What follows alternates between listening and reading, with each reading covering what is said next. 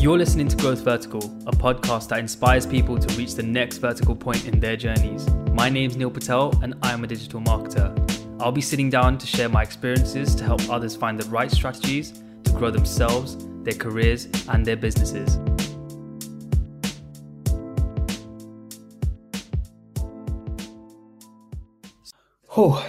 It's humid here in London, but hey everyone, welcome back to Growth Vertical. Today I want to talk about why leads alone won't matter. A bit controversial, but it's definitely an important topic. Recently I've been actually bombarded with a few questions around, how do we actually assess lead quality and that sort of thing? And what do we do with the leads next, right? And whenever I set up a strategy for a client or anything like that, we always talk about, what do we need to do in terms of understanding whether the leads coming in are actually valuable or not? And second, what are we doing with the leads after, right?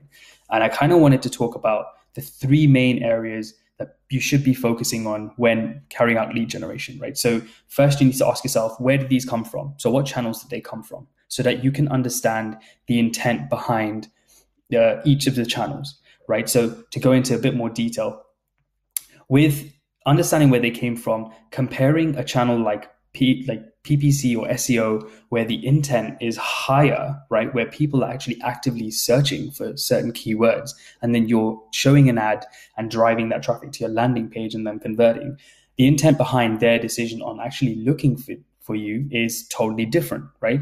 Whereas if you're generating a lead from LinkedIn, let's say, right, you're talking about people who aren't in the mindset of particularly looking for your solution. In that case, you may be using a white paper, right? So some form of lead magnet.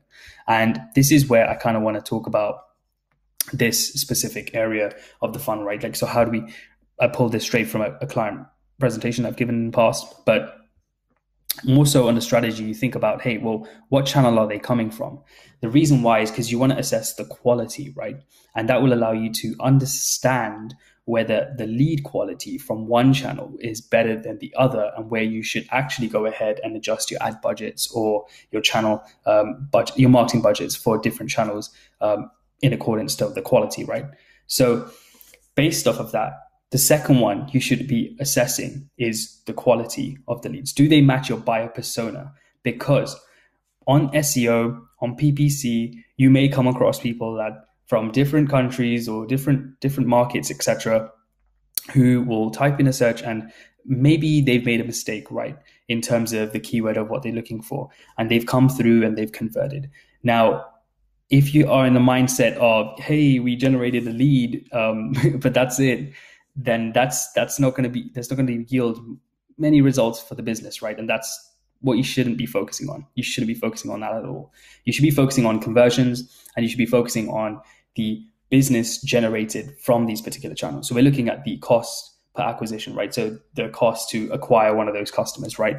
And what you want to do is assess the quality behind each of those channels and really dig deep behind, which channels match up to our persona and which ones fit into the buyer journey and at what stage.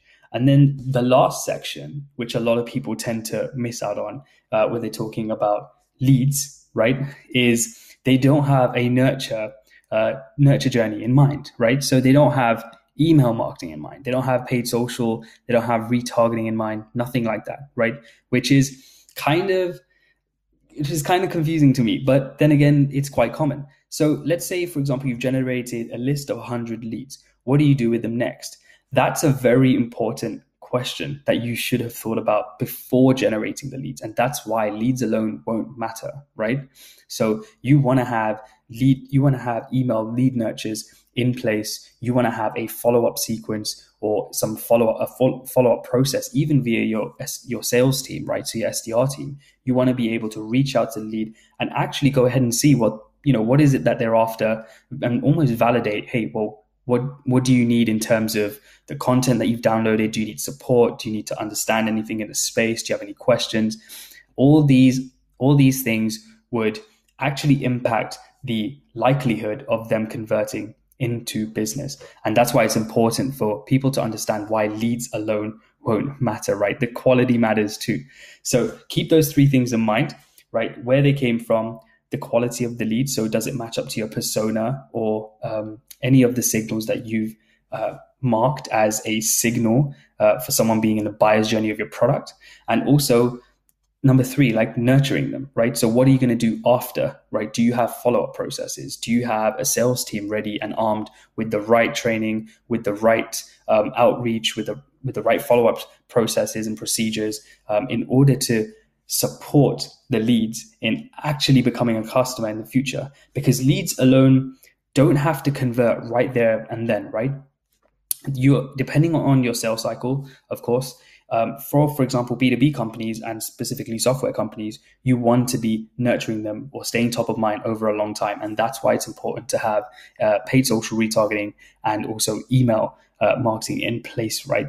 And having sales and SDRs to back that up as well. So if you're going after leads, what problem can that cause? Well, if you go after leads, right, you're actually not going to be able to focus on the actual lead quality itself, right, like we were talking about, right? So it will blind you to the creative and strategic nature of the entire funnel itself, right, and how you should be actually leveraging multiple platforms in an integrated manner, right, so that you can provide the best experience for that prospect and that lead over time, right?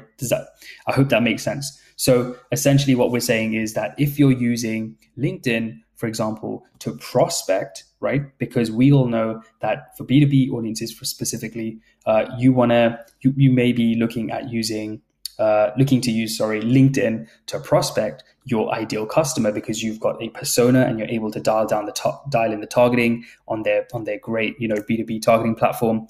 And what you want to do is, once you've generated the lead with a value-driven piece of content, you may want to migrate, some budget over to retargeting platforms, let's say using Facebook or maybe using the Google Display Network to retarget and stay top of mind with these customers, simply because it's cheaper, and second, because you can get a greater reach, and also because you can stay top of mind on multiple platforms, right? Rather than having something where someone should expect maybe they just generated a guide and that's it, right? And they don't receive anything in the future. They don't hear from you again. They've probably forgotten about you in a few days, right? So you kind of don't want to play the aspect of, let me generate leads, let me just hand off and that's it, right?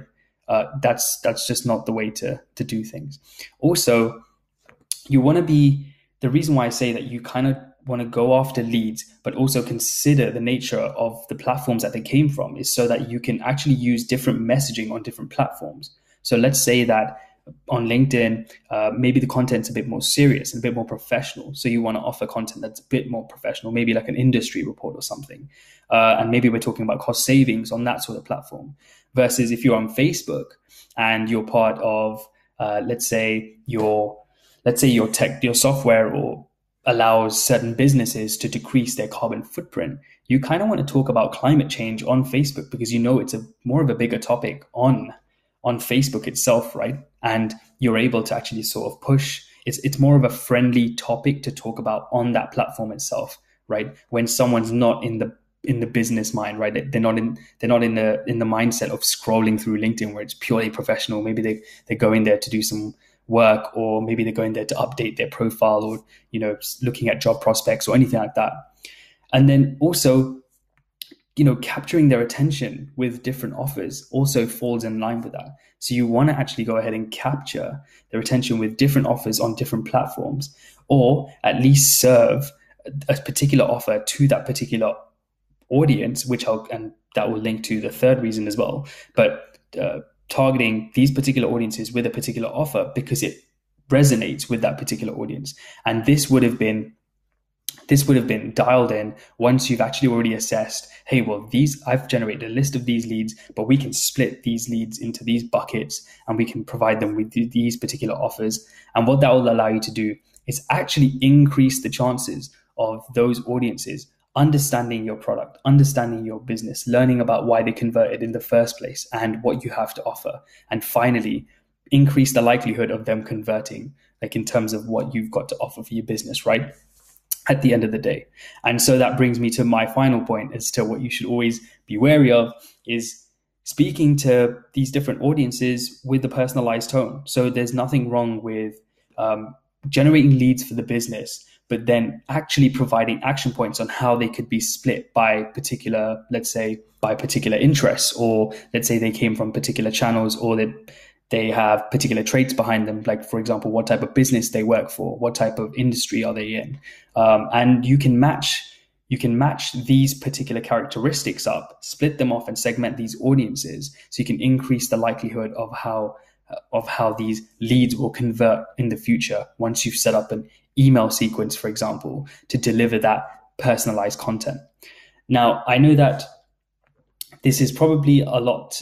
It's a little bit more complicated than it may seem. But actually, when you start to think about the initial work you've done with creating the buyer personas, understanding the buyer's journey, and then using the first set of platforms you've chosen to actually go ahead and target these leads, you'll notice that you'll spot these particular patterns when looking at the data as to where particular leads are converting, where particular prospects are converting into a lead, and where particular leads are converting into a actual customer, right? And that's why, in the end, leads alone won't matter unless you do something with them and unless you've actually gone ahead and targeted them specifically, right? You don't want to be generating leads for a dentist when you're trying to generate leads for a B2B software business, right? So let's say an accountancy software or anything like that, right? They're two different audiences, and to be honest, the client won't be great, like they won't be happy, and second, you probably won't be happy with the efforts, right, on where you've actually spent your budget and what you're getting in return. So I hope this is useful for you. If you guys like the content, then please do smash the like button and subscribe to the channel. Otherwise, I'll see you guys in the next video. Take it easy. See you soon.